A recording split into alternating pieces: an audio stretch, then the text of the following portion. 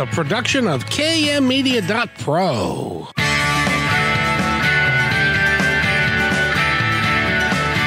Welcome back to Positive Talk Radio. Our goal is simple: to explore evolving ideas one conversation at a time. So come on over into our world. I know you'll like it, because on today's show, we don't often have an opportunity to talk to somebody who is living in tomorrow, because he's actually living in tomorrow because he's in a different part of the world, if you're wondering how that works. My name is Kevin McDonald. You're listening to Positive Talk Radio, and our author friend that we're going to be talking to is Dick Wybrow. He is a Canadian author. His novels are mainly set in the United States, where he grew up. He's a former stand-up comedian, which I got to ask him about that, because how do you be a former stand-up comedian when you must think funny thoughts all the time? Anyway, that's my opinion. Anyway, and but first, I want to say hello to Eric and find out what the weather's going to do for the rest of the week and all that kind of stuff. How are you, my friend Eric? Hey, Kevin, I'm doing well. And 50 degrees here in the day before winter. So, and it's sunny. I mean, I think we're having a pretty decent late fall.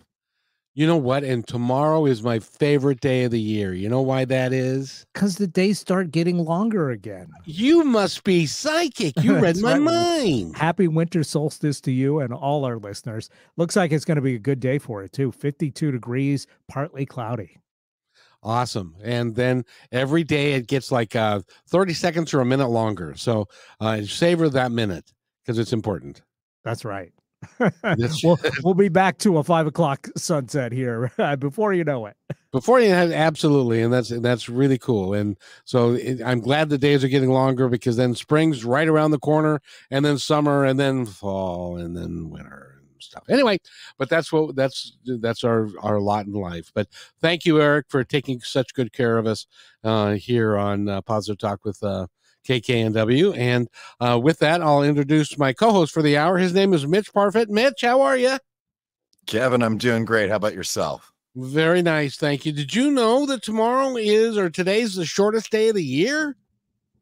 You know, I knew it's funny.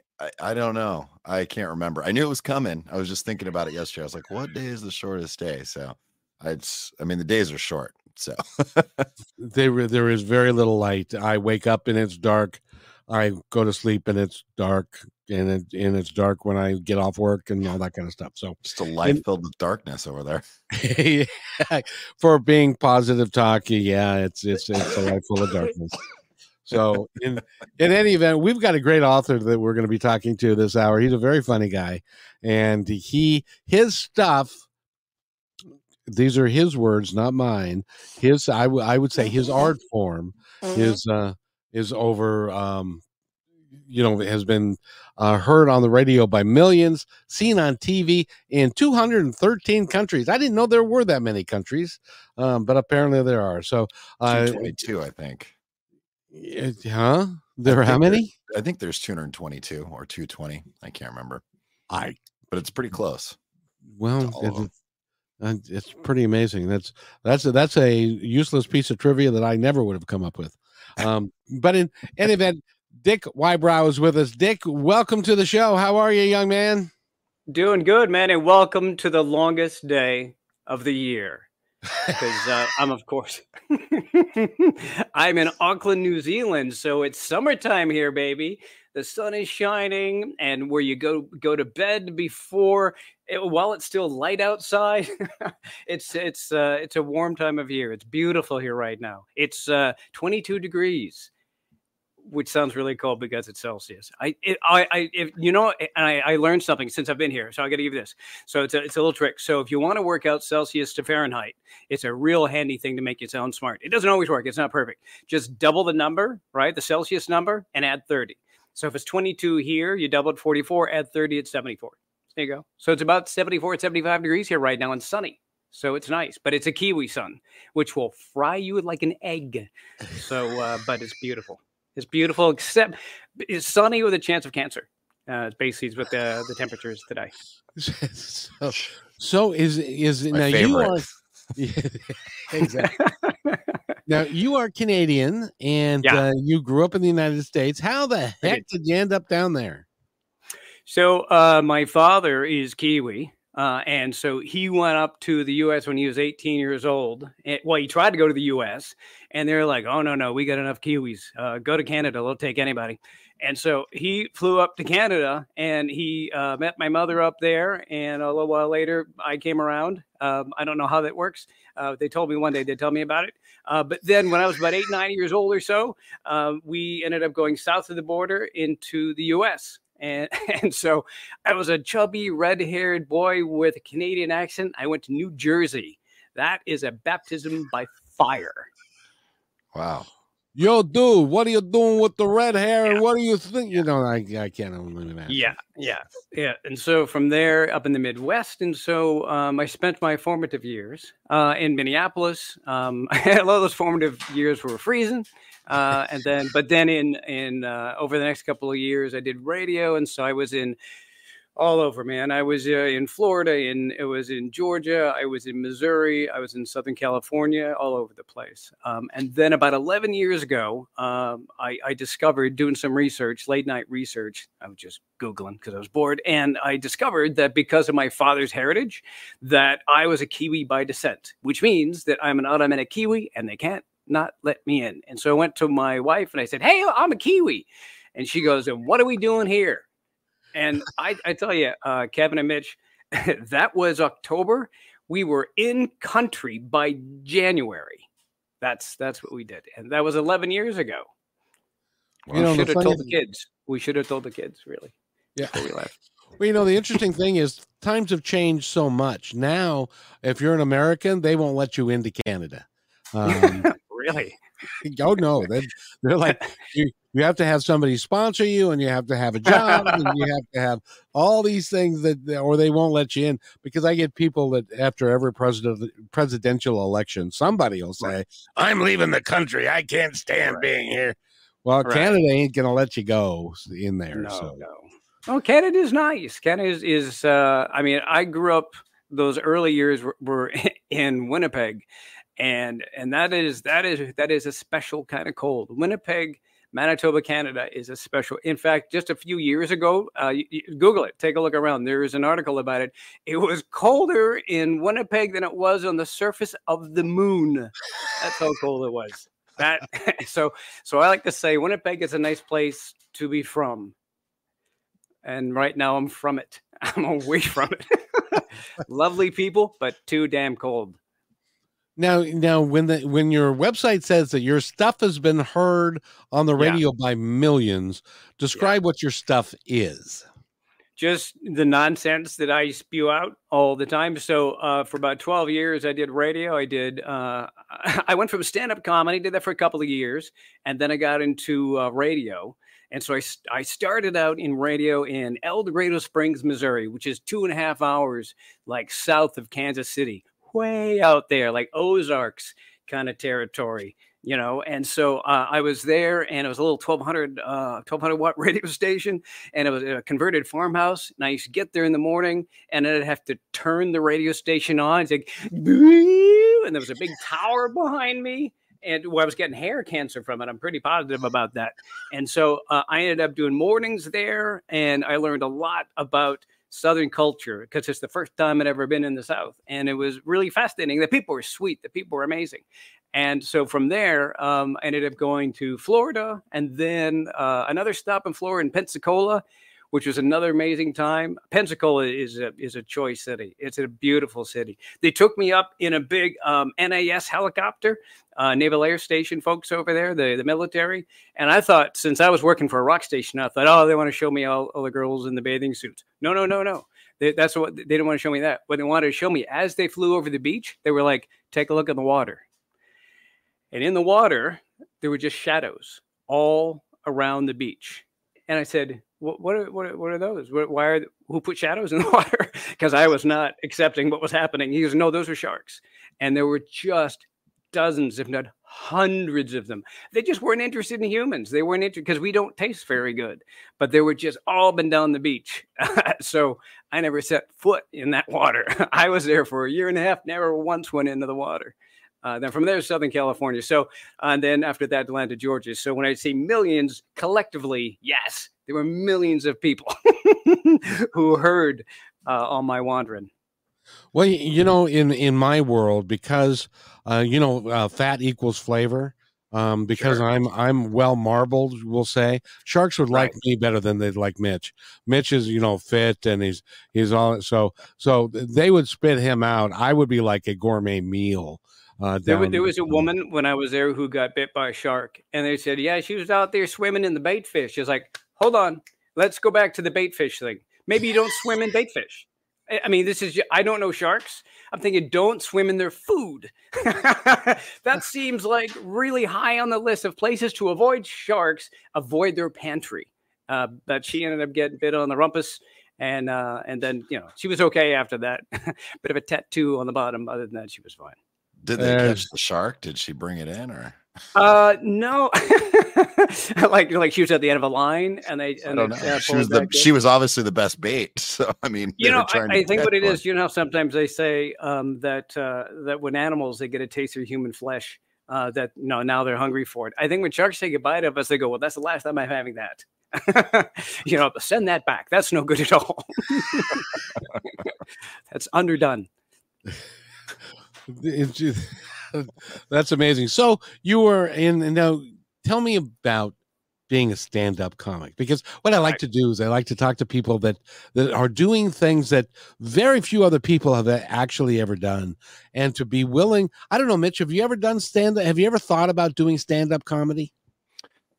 Oh yeah, I was just talking with somebody about it actually a week or so back. I've been writing stand-up stuff for probably 2 or 3 years now. And I'm at that point where I'm going to start venturing out, but I haven't got up and done it yet, but stay tuned.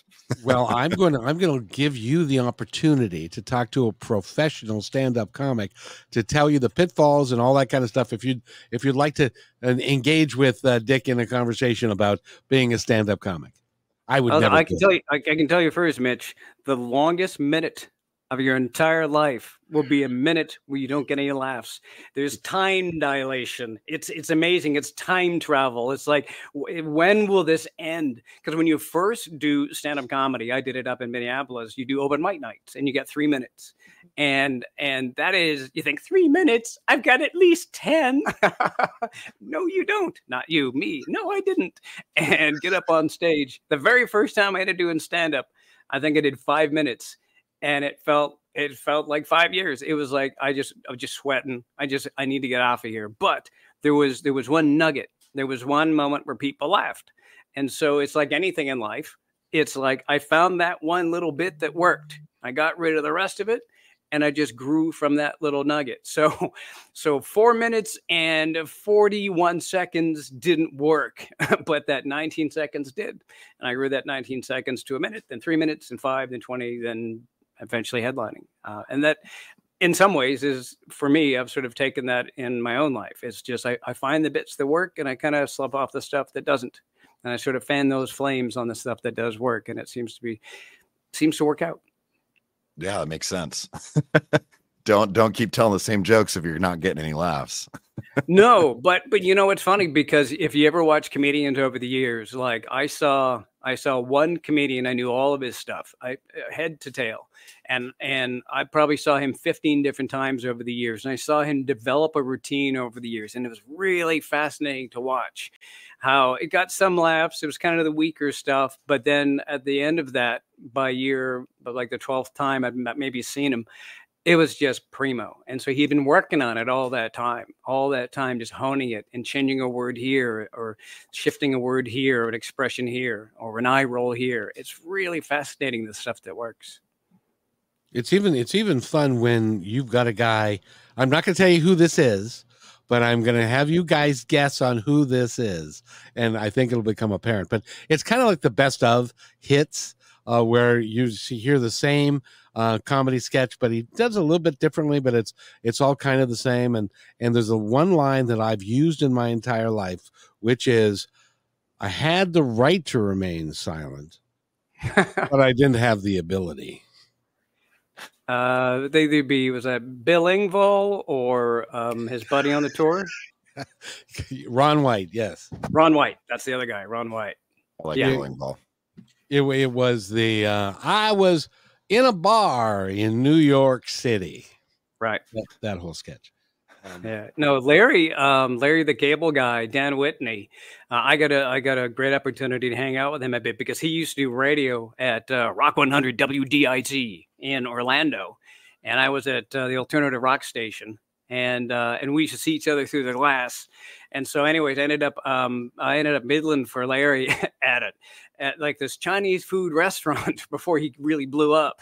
And it was pretty great. It was actually amazing. This is back there in the late 90s or so when there was stand-up everywhere. I mean, it was just the hottest thing in the world. It was all over television. It was in every bar, and he was fantastic. He was really gracious. But that's the character. He had about 8 different characters he did or so, and that's the one that really took off. And so that's the one he's embraced, and he's done amazingly well with it. And somebody's going to say, you mean to tell me that that's not how he really is? That really is a character? He probably is from New York and has a New York accent, except for where was he from originally? Do you know? Florida. He's from Florida. Destin, is it Destin? He's from Florida, like mid-Florida. Yeah, because he got so big at one time that they had to fly him in to a stadium via a helicopter. And he had like 60,000 people. They're like, get her done. That's everybody was, that whole shtick. So yeah, he's a good cat. He's a really good cat. And he told me it was funny because he was still calling on my radio shows when he was really hitting it. And I remember when I made that turn from touring comedian to something different, where he was like, Dick, I'm playing theaters, and they spell theater R-E. Something's changed. And it was, and he'd say he had something big on the horizon. He could tell me about it. Couldn't say anything about it. If nothing else, he didn't want to put a kibosh on it. And that was Cars, when he ended up voicing Mater from Cars. So yeah, been pretty amazing ride for the guy. In the meantime, amongst being a DJ and being a stand-up comedian, when did you decide that you were going to be a writer? Well, the writing thing was first, because I was a shy kid, and surprisingly, you may not believe it, I'm still very shy. I really am. No, but, I don't believe it. I really am. But so I like the writing, and really the stand-up and all that sort of stem from the writing side of it. Like I would write these stories. This is back when I was in my teens or so. And back then, this is pre-internet. It was almost pre-electricity, it feels like. But so back then, pre-internet. So when you would send a story out, like to some magazine, here, look at my story, you had to give them what was called an SASE, self-addressed stamped envelope. That way that when they send that rejection back to you, you've paid for that rejection, basically. And so, but after a couple of those, because it would take weeks and months and stuff like this. So I had this idea. Somehow it made sense in my head. Maybe it's the narcolepsy, but this made total sense to me. That if I write something this afternoon and get up on stage, then I am, in a way, published. And that actually was the mindset that got me to doing stand-up comedy, that I could write bits and stories, because a lot of stuff I did was storytelling. I would write stories, get up on stage, and then I would every night be published. And that's how I ended up getting into stand-up comedy, which then eventually I morphed into radio, which was really a stand-up comedy, that's a work day. That is it. 45-minute workday. Anybody listening to this at work right now? 45-minute workday. What was I thinking leaving that? I mean, there was no 15-minute break. There were no lunches, but it was, but still you can hang. And then I went to a 4-hour workday. What am I thinking? I mean, it was like 5 times as much now with radio. And then after that, doing television, I did 10 hours. I totally went the wrong direction. But I've left all that behind now, and now it's all day I do as a writer. But it all began as writing. Well, I'm pretty sure that after, you got married and stuff, going to doing stand-up and having, people want to buy you drinks and to stay out late at night, it lost its fascination for you a little bit. There are no stand-up groupies. It's that's a myth. They you don't have those, or the people that might be stand-up groupies probably need a restraining order. Those sort of folks, but no, it just got to the point. Really, stand-up moving into radios because, like I mentioned, there became this flood of there became this big flood of stand-up comedy on television, and there had been a time when you would go out to the clubs. And I mean, Mitch and Kevin, it was just like this. It's like you're in the Roman Colosseum. It was just this roar of this crowd around you. It was amazing. I mean, positive. They weren't calling for your death, but it was amazing. And then when stand-up got onto A&E and USA Today, and it was all over. You might remember this in the 90s. It was on every single channel. Then fewer and fewer people started showing up at the clubs, and so I sort of saw the writing on the wall. And I guess that's one of those other things.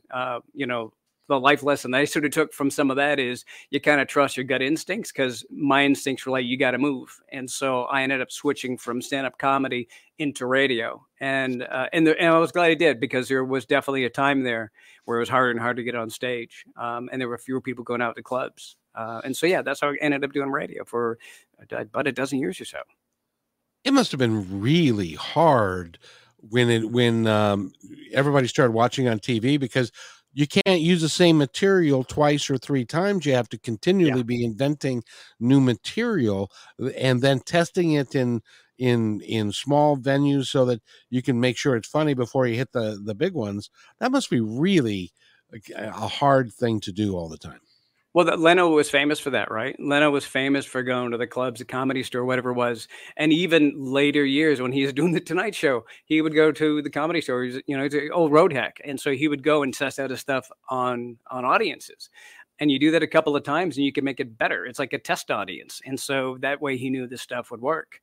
I mean, that was one of the big sort of transitions from moving stand-up comedy into radio. Is with stand-up, I could do sort of the same solid 7-12 minutes in the beginning. I could do that every night as long as I was moving around. Or radio, you got to come up with new stuff every day. It's like, have I done that joke before? Yes, that was off the list now. Yeah. Mitch, any thoughts? No, yeah, I mean, all of these things, you have to think about it and be articulate about how you present things. And some things you can repeat, and I feel like some you can't. But knowing when and what avenue that you need to be mindful of that stuff, at least for you, since you did so many things, keeping track seems like a lot of work. But the advantage I have now is with the writing is I have all that material that I had from my stand-up days, all like the best sort of jokes or scenarios I had from radio, and I could farm those into a lot of my writing. And so that's actually been really good for me. I just have to make sure I don't repeat that, because there are times, and you just sit back and go, have I used that bit? So I got to like go into each Word document of my past books and go, have I used that bit before? But yeah, no, it's been great. I've been really enjoying it. Now, from what I can gather here, you've got Hell Inc. has got 7 books or 8 books? It's got 8 books. The 9th one the final book is coming out next year. But there's a new book that's come out as well in September. There is Kane, which came out in August, and Kane's the new series. Oh, okay. And the reason why I didn't finish Hell Inc. is because Kane, this new series, links to the other, and Kane plays a part. This main character, Kane, plays a main part in the last book. So I started a new series this year. First one was in August, second was in September, as you said, and the third one comes out here next week, Kane Unhinged. So that's been really fun to do. It's just the joy of creating. I just love that when you open yourself up to that kind of influence, or like I mentioned with the narcolepsy, that kind of creativity, because I really think, and it's hard to describe what narcolepsy is to other people. One person said to me, I've heard it described as stay up for 30 hours, now go to work. Now, when you get home from work, now make dinner for the family, and now hang out with your spouse and chat about your day. So I don't really know what it's like for other people. I just know how I feel. And so I'm tired all the time, or I'm sleepy all the time. And I got to make sure, like even talk with you guys, I'm laser focused down and make sure I'm paying attention, because otherwise my mind begins to drift. And where that can feel like a bit of a negative, I actually do see it these days as a bit of a superpower. Because if I do sort of sit in a space and I'm quiet, my mind drifts off a bit. And I feel like what might be unique, well, maybe not totally unique. Do you know when you're lying down at night and you're just about to fall to sleep and you're kind of in that dream sleep state and you get some amazing idea? You think, man, I should write that down. That is really good. Now I'll remember that in the morning. And you wake up the next morning and you don't remember it and you didn't write it down and you have no idea what that was. That state, I'm in that state 80 to 85% of my day. And it helps me create unusual stories, I guess, and unusual tales and characters. And so I see narcolepsy as a superpower. And there's one that's helped me write, 11, 12 books now. Yeah, and see, my problem is that I have two places that I sleep. One is the recliner, and then the other one is when I get up and go to bed, and which really for me works out well because I can watch the same movie twice, sometimes 3 times, and not catch the whole thing all at the same time. It's like part 1, 2, and 3. My wife we were watching, she wanted to finish this Crown series, right? And it's fine if you like the Crown and all, it's fine. But then she started falling asleep, and then I looked over, grabbed the remote, and quietly I switched it off to something else. And I tell you what, the moment I was watching that, he said, you were snoring. No, I wasn't. You were snoring. I was not. Tell me the last thing you saw happen. The woman, the thing with the crown, did the thing, but no. Yeah, no, she falls asleep on the couch all the time. I actually, narcolepsy is a weird thing because where you're tired all the time, depending on sort of what flavor of narcolepsy you have, I actually have a delightful combination of narcolepsy and insomnia. So I don't sleep very well at all. This morning I was up at 4:30 and I woke up 3-4 times overnight. So that's the lot I've got. But like I said, I have no complaints because it's given me a heck of a careers. 4. You've had a bunch. You've had you've had a really, really interesting life. But Mitch, I just wanted to share with you the fact that see, I'm not the only one that falls asleep when you're watching TV. So you look at what you've got to look forward to. I mean, I'll fall asleep watching TV. It just depends. But I mean, I think if you're in the recliner for hours on end, sleep isn't inevitable. It's going to happen. So. I don't know what you're talking about. Hours on it. There is something though when you like fall asleep on the couch, and how it's so easy to fall asleep on the couch, and then you go lie down in bed, and like I can't fall asleep. Yeah, and I can't. Right There's a new term. There's some new big fancy psychological term for that. Basically, you've sort of used up some of your sleep juice. That's not, I don't think, the scientific expression for it. No, you have a set amount of time. I do the same thing. I have about a 2 to 5 minute max window. If I don't get back to sleep, my body's like, we're up. And I only took a 2-hour nap, and then it's, 11 o'clock, and then I'm trying to go back to sleep. And then there I am at 3 a.m. laying there, thinking about and it gets worse and worse. And it gets worse and worse because you get anxiety from not being able to fall asleep. You said, sleep now. And you can't command yourself to fall asleep. It's sad that way. Yeah. And by the way, Mitch, why don't you take us to break? Because we're talking with Dick Wybrow, and he's a stand-up comic. He's an author. He's got 8 books out. He's got a couple of books that are coming out this fall. One's out and another one's coming.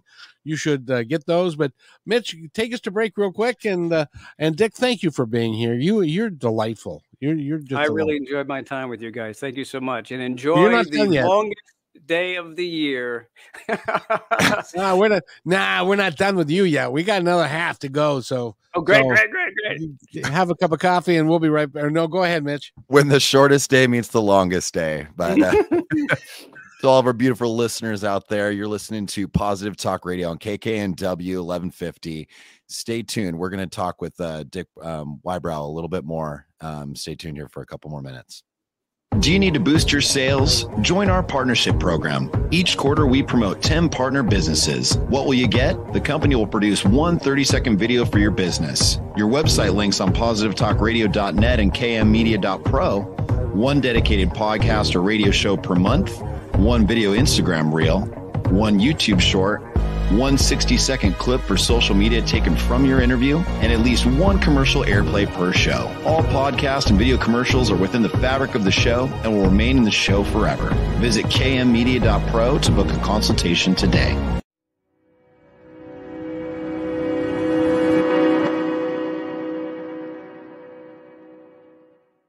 When you want to say more than words communicate, you can with flowers. Your custom boutique floral studio in Bothell, Washington is anaturaldesign.com, connecting you to nature through the language of flowers. Where your people are is where our flowers are beautiful. Your success is our goal. For being our appreciated listener, you can use promo code PTR20 at checkout to receive 20% off your order.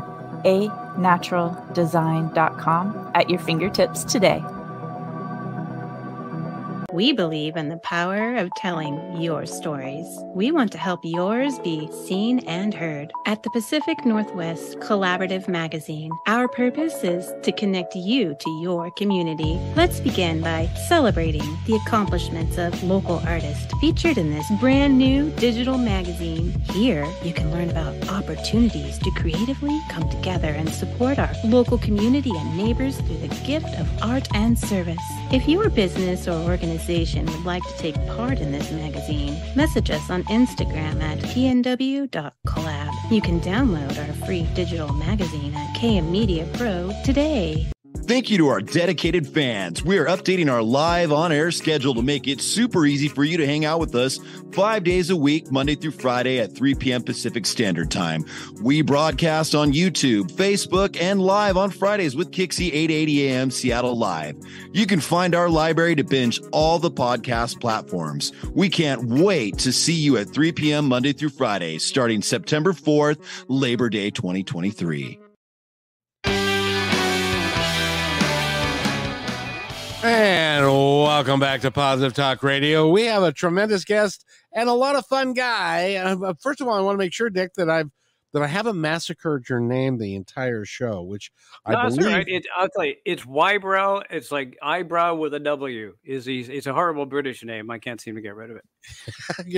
But it works. And you know, the cool thing is, not only are you a stand-up comic, you're an author, you're a DJ, you've done all these cool things, but you also have a blog. And one of the things that caught my eye was reading your blog, and it says, creating, camping, and not getting shot. Yeah. What? Yeah, it's real.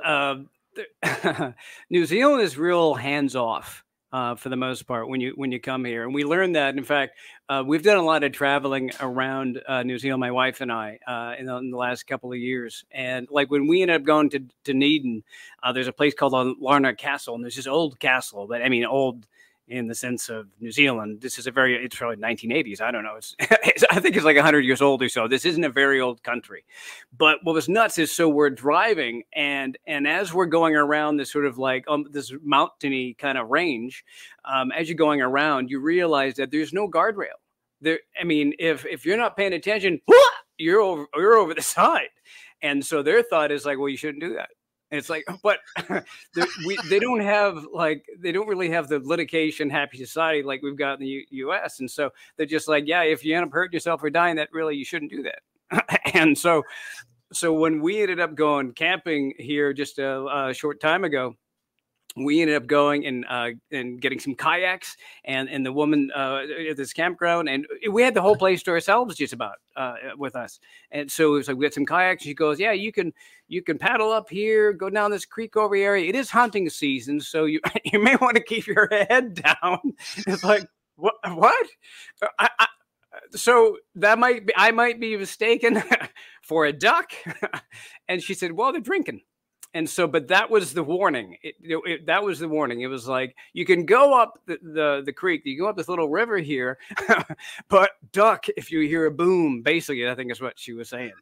Isn't it too late? They're just real loose about how they do things here, and it's a fun attitude to be a part of. To be honest, it's real chill. I love it. It's an amazing place to be.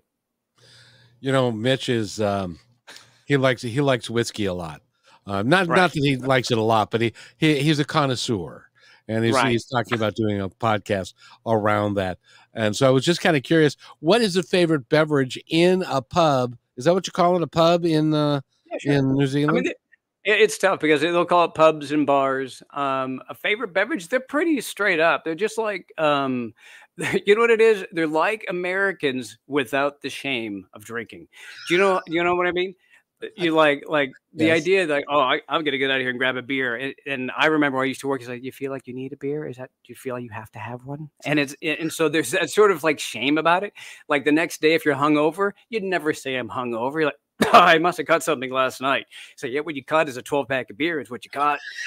Here, no shame whatsoever. You know, your boss comes in, oh, I'm really hungover. There's none. There's a massive drinking culture here. And I was told that the drinking culture is how it helps them reproduce, because the Kiwi white boys here are very shy, and without alcohol, there'd be nobody left. It would be an empty country for the most part. It'd be very few people here. So the men are very shy. Are the women less so? Yeah, for the most part, you know, it's it's funny, and in a serious sort of not too serious, but a serious note, there's something here called tall poppy. And I don't know if you ever heard of this before. So the idea is, and it's kind of it's really ingrained. It's worth Googling at some point. Take a look at it. And apparently Japan has something like this. It's called like nail, something like hammer nail or some whatever it might be. But the point being is, if you stick your head up too high, you know, they'll cut you off. So any tall poppies, they lop off. And so and that's going away a little bit, I think. But so like I met a guy, a friend of mine named Mark.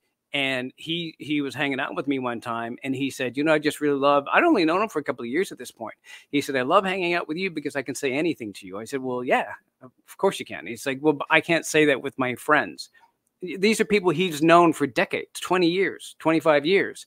But there's something in sort of some of the, what we call Pakia Kiwi culture here, and that's the European descent Kiwi culture, that a lot of times you don't really voice your opinion. You don't really say what you're thinking.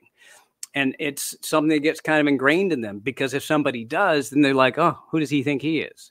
And so that's how he grew up. And so they're just hesitant. They're reluctant to sometimes voice opinions or say some stuff. And it can be really fascinating. You could put and this is generalized, I mean, you can put 8 like Kiwi white boys into a room and you come back 10 minutes later and they'll just all be on their phones or just staring out the window. You do that with 8 Americans, after 10 minutes, they all know their life history. There's probably been a fight. At least an arm wrestle, if nothing else. It's just, and I'm not saying one's better than the other. I'm just saying there's very different style of communicating. We all speak English, but it's a very different style of communicating a lot of times. And each culture is different. Because down there it's different. Now, if you go to Australia, they're even different than New Zealand, right? Oh yeah. In fact, there was I think it was just last year, because you notice how the Australian accent is a little bit odd. It sounds like it's bent. All the vowels are all bent around the edge. And I'm not making this up, this is true, they have worked out the derivation of that accent, because of course Australia, they're all criminals, we all know this, and so they came down from the UK on the boats full of criminals, and they came there. So why don't they have British accents? Here's why. It's because, and Aussies are probably proud of this, because of the drinking culture there. They were drunk so much, eventually they're like, listen, get me over there to the koala. That became the accent, because the kids would hear the accent and pick it up. And what they were hearing was a drunk Aussie accent. And eventually, I'm not making this up, this has been studied by Australians. Of course, keep in mind, the Australians were probably drunk when they did the study. So there is some question about the validity of it. But that accent comes from people that have been drinking. And it is very different culture. I mean, they are out loud and brash and a lot of fun. They remind me a lot of Americans, to be honest. They're just really fun and positive and really energetic. Whereas, the Kiwis are more demure. It's a little bit like Canada is New Zealand in a way, or New Zealand is Canada, and like Aussie's US. It's a little bit like that. But the most positive between Aussie and New Zealand is the fact that we don't have anything that'll kill us over here. We don't have any snakes. We don't have any poisonous spiders. We don't have crocodiles. We don't have anything. We have nothing. Over there, everything will kill you over there. They've got poisonous spiders. They've got poisonous sharks. I think they have poisonous sharks. They've got a poisonous jellyfish. I think they've got caterpillars that are poisonous. They do. And they've got this particular spider that likes to hang out in your visor of your car. Yeah. And so when the sun comes out and you lower your visor, you end up with a spider on your lap. And these things can eat a cat. Yeah, they're awful. We've been over there a couple of times, and my wife on occasion, oh, we should move here, live here for a while. I was like, no spiders. I can't do them. I have a horrible. It's not a fear. It's a phobia. Totally different thing. It's not fear. It's a phobia, and I can't stand them. She kills all the spiders in the house for me. I shall have her do that for me. But no, it's a beautiful place. Even their birds are loud. Yeah, when the Aussie birds come over here, you can tell which one's the Aussie birds because it's like, what is making all that racket? It's got to be an Australian bird. They're probably drunk too. They are. I think. You know what? It's funny you say that. So here, so there's a bird here in New Zealand. It's called the tui. Look this up. Google it. So there's a lot of Googling going on with the show. But so there's a bird called the tui, and it's also called the Parsons bird, which is like preacher, right? And so it's a bird. It's got this little fluffy thing. I don't know what it's for. It's the bottom of its neck. It's like this little fluffy sort of almost like a priest collar. And so there are times of the day, and this was told to me up at Marae, just north of here. There are times of the day where you'll hear this outside. You hear this thumping sound. And what it is the tui birds, these are kiwi birds now, they go and they get berries in the morning and they put them in their mouths and let them sit in their throats, right? Their stomach acids then ferment the berries and create alcohol. And these birds are drunk by 3 o'clock in the afternoon, falling out of trees. So that's evolution. These birds have beat us. They have now learned how to create booze, wine in their bodies. So one day they'll take over from us. Hey, what's it called again? It's a tui, T-U-I. Look it up. They're amazing birds. They got an incredible call too. It's super complicated. It's really nuts. But of course they're drunk. So that probably has a lot to do with that. Jeez. All right. Mitch, I think you would do well in Australia. I'm not so sure about New Zealand. What do you think? Well, as we've heard, a lot of factors to take in. Well, and you've got to learn the language because, like I said, like a Kiwi will never say "don't do that." That's way too direct. So, like, you'll say something like, "Oh, I was thinking about going and climbing to the top of that tree." And then instead of saying, you're an idiot, don't do that, like an American or Canadian might, they'd go, oh, you could do. And so that's their version of saying, yeah, don't do that. Yes, that's stupid. And so you've got to learn some of the language. And I would do terrible there then. It's hard. I stuff like that all the time. And if somebody says, yeah, you could do it, I'm like, I know I can do it. But I just needed that one. I just needed that one person to tell me just that one little bit of reassurance that I could do it. So if I went over there and somebody was like, you could do, I'd be like, yeah, sounds like a challenge. I'd be like, I'm about to do. Yeah. And that's before the whiskey. Yeah, exactly right. Mix that in there and I don't need any reassurance. It took a while to get some of that. One day I got to put together kind of a Kiwi to American English dictionary if I can ever work it out. Yeah. Now, is it true that the fastest way to get an Australian to fight with you is if you said, you're just like an American? I don't think so. I think I think Aussies are okay with that. There's Kiwis over the last 8-10 years since we've been here. They have a fascinating relation with Americans. It's kind of like they love American culture, but some Americans are a little bit frowny face on it. I don't know if this was post-Trump or whatever it was, but there was definitely a turn when our boy ended up taking office. I'm not trying to be political. I'm just telling you exactly when that turn came, because it seemed that right around that time, there was a little bit more aggression towards Americans than there had been before then. But I mean, for the most part, Kiwis are loving to everybody. They're really sweet. But you don't want to call an Australian a New Zealander because that'll get their goat. They're not into that at all. They're quite proud of that. And I think for the most part, Kiwis are like, it's fine. It's fine. We don't care. So is it easy for you for like an American to go hang out there for like 5 or 6 months? I don't know what the visa rules are, but to be honest, and you think I'm joking about this, if you came in, let's say you got a month visa and you stayed 3 months, they'd be like, that's fine. I'm not joking. They're just like, it's fine. It's totally fine. Don't worry about it. Like, whereas an Aussie, like a woman ended up flying into Australia. She was a Kiwi woman, flew into Australia. She had a chicken sandwich, and that broke a bunch of biosecurity rules. That cost her $3,000 going into Australia, and they are not bending. In fact, there was a Kiwi dude that ended up paying the bill for her.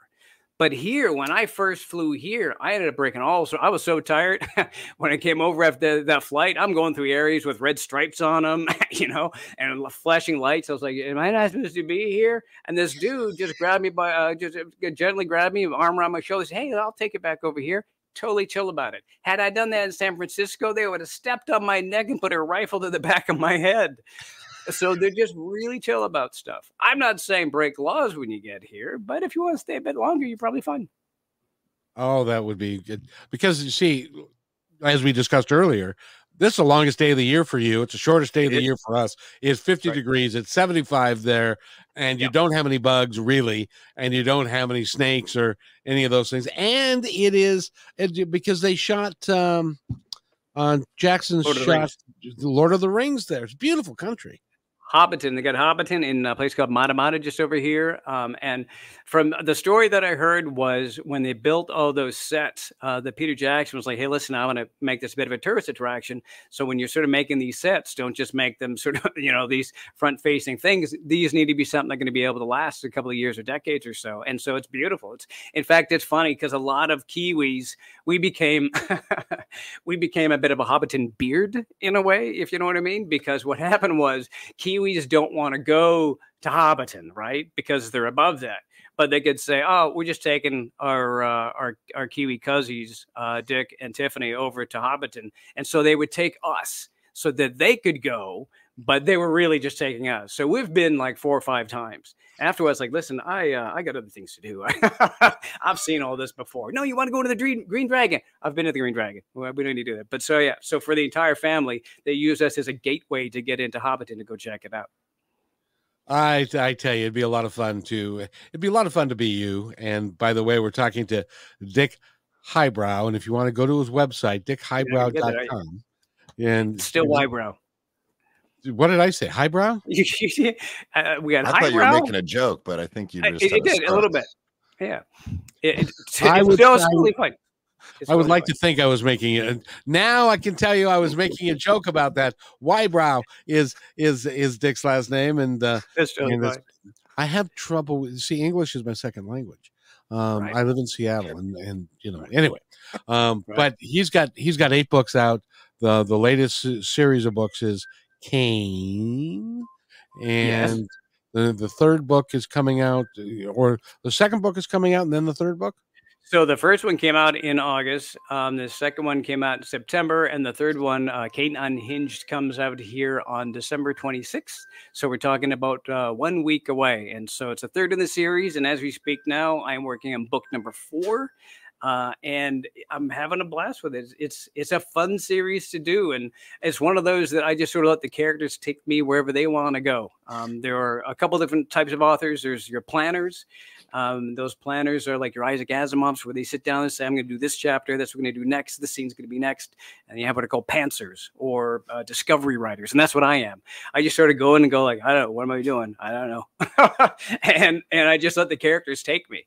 And what's really fun about this one, so this is amazing to me. So we always talk about how like social media is a big negative, right? For the most part, it's, not a huge negative, but there's a lot of darkness on social media. But I've had an amazing relationship with the readers of this series and even in the past. And so every now and then I get the amazing opportunity to talk to a reader group.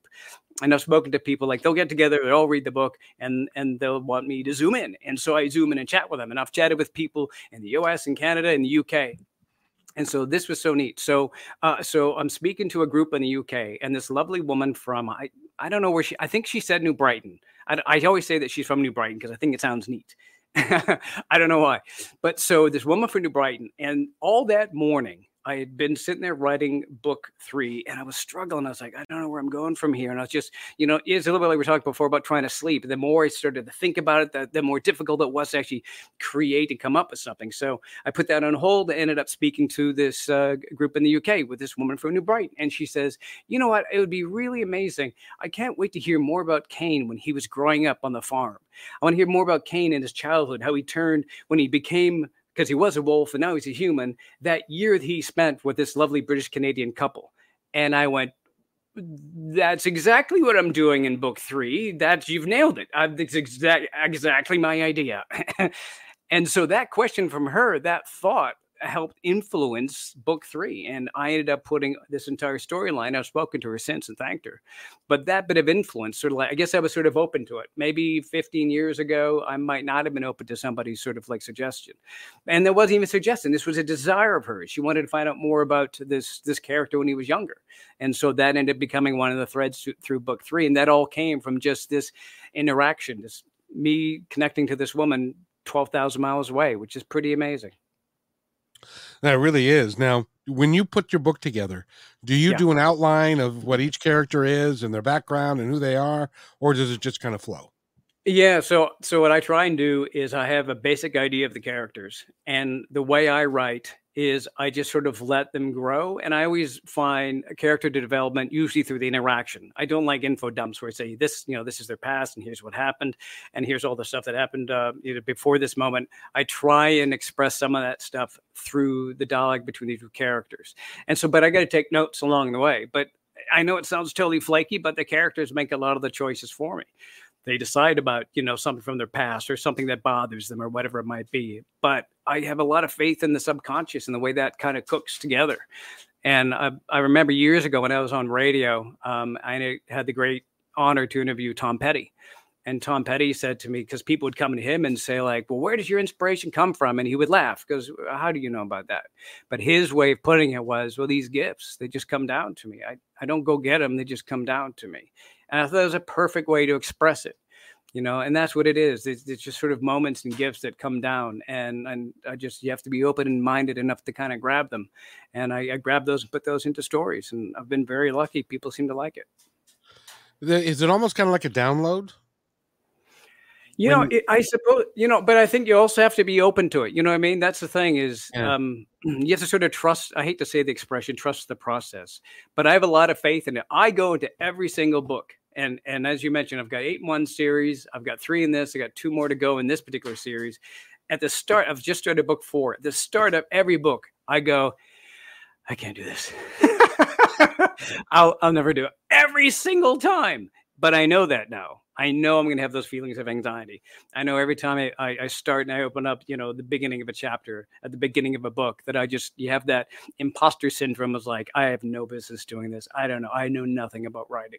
But then now that I know that I do that, I just kind of work through it and move on from there. So I don't have any real process other than I just leave myself open, and I got to take a lot of notes along the way. I do take a lot of notes as I go. A friend of mine actually writes some scenes out of order. He just sort of chases after the scene that he feels like writing that day. That sounds bananas to me because I got to write in order. I'll forget where I'm going. But there's no right way or wrong way to write. If you want to write something, and I know there's a lot of people listening that think that they want to just start writing something, but they don't know how to start. Just do it. Just start writing. And as I tell people, I just get your clay together, get it all in there. Just keep writing, get your clay together. And then the editing process is chipping away all the stuff that doesn't look like your book. And then eventually you'll make it work. But just keep writing, get it in there. You'll finish it. That's really good advice. Mitch, what do you think? Yeah, no, it's interesting. There's so many different writing styles. So it's always interesting to hear different people, how they. You find the one that works for you. Mitch, are you trying to write a novel? No, I'm not. Okay. I've just recently started exploring doing some screenplay writing, but that's about it. I've thought about writing a novel, and I've had some ideas, but not realistically. Taika Waititi's got some interesting thoughts. The way he writes screenplays, he writes them as set pieces. It's a little bit like that dude I was telling you a moment ago. He writes a bunch of set pieces, so he'll write like 8 to 12 different funny scenes or funny scenarios. And then he finds a way to weave those all together. And if you watch his films, a lot of times you go, I can totally see that. So he doesn't write linear in that sense either. He just writes sort of funny scenarios, loops everything together and finds a bit of a theme, because your themes come after you've written it. People always think that, you know, when you came in, what was your idea? What was your theme? I don't know. Once I get done, people tell me what the theme is. And then I can tell people in interviews. I have no idea otherwise. Exactly. By the way, we've been talking with Dick Wybrow, and I want to thank you, Dick, for coming on the show. Go to his website, which is Dick Wybrow, WYBROW.com.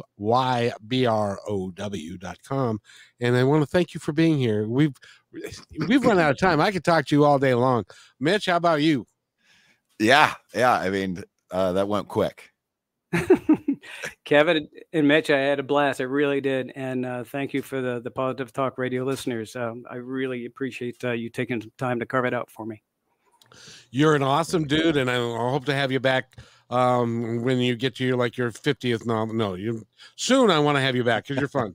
We'll do it again. It's a lot of fun. I think we're doing it again anyway. So yeah, we are. Good. That'll be fun. Mitch, it's time for us to go. I want you to go ahead and take us out, please. Oh, sure thing. All right. Again, to all of our listeners, we have Dick Wybrow with us. Check him out at dickwybrow.com. You're listening to Positive Talk Radio on KKNW 1150. And remember, be kind to one another because each other is all we've got. Oh, you're getting better. That's good. Thank you. Hey.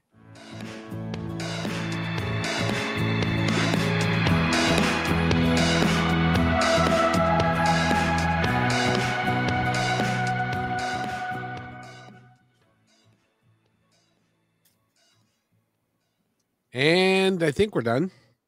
Are we done?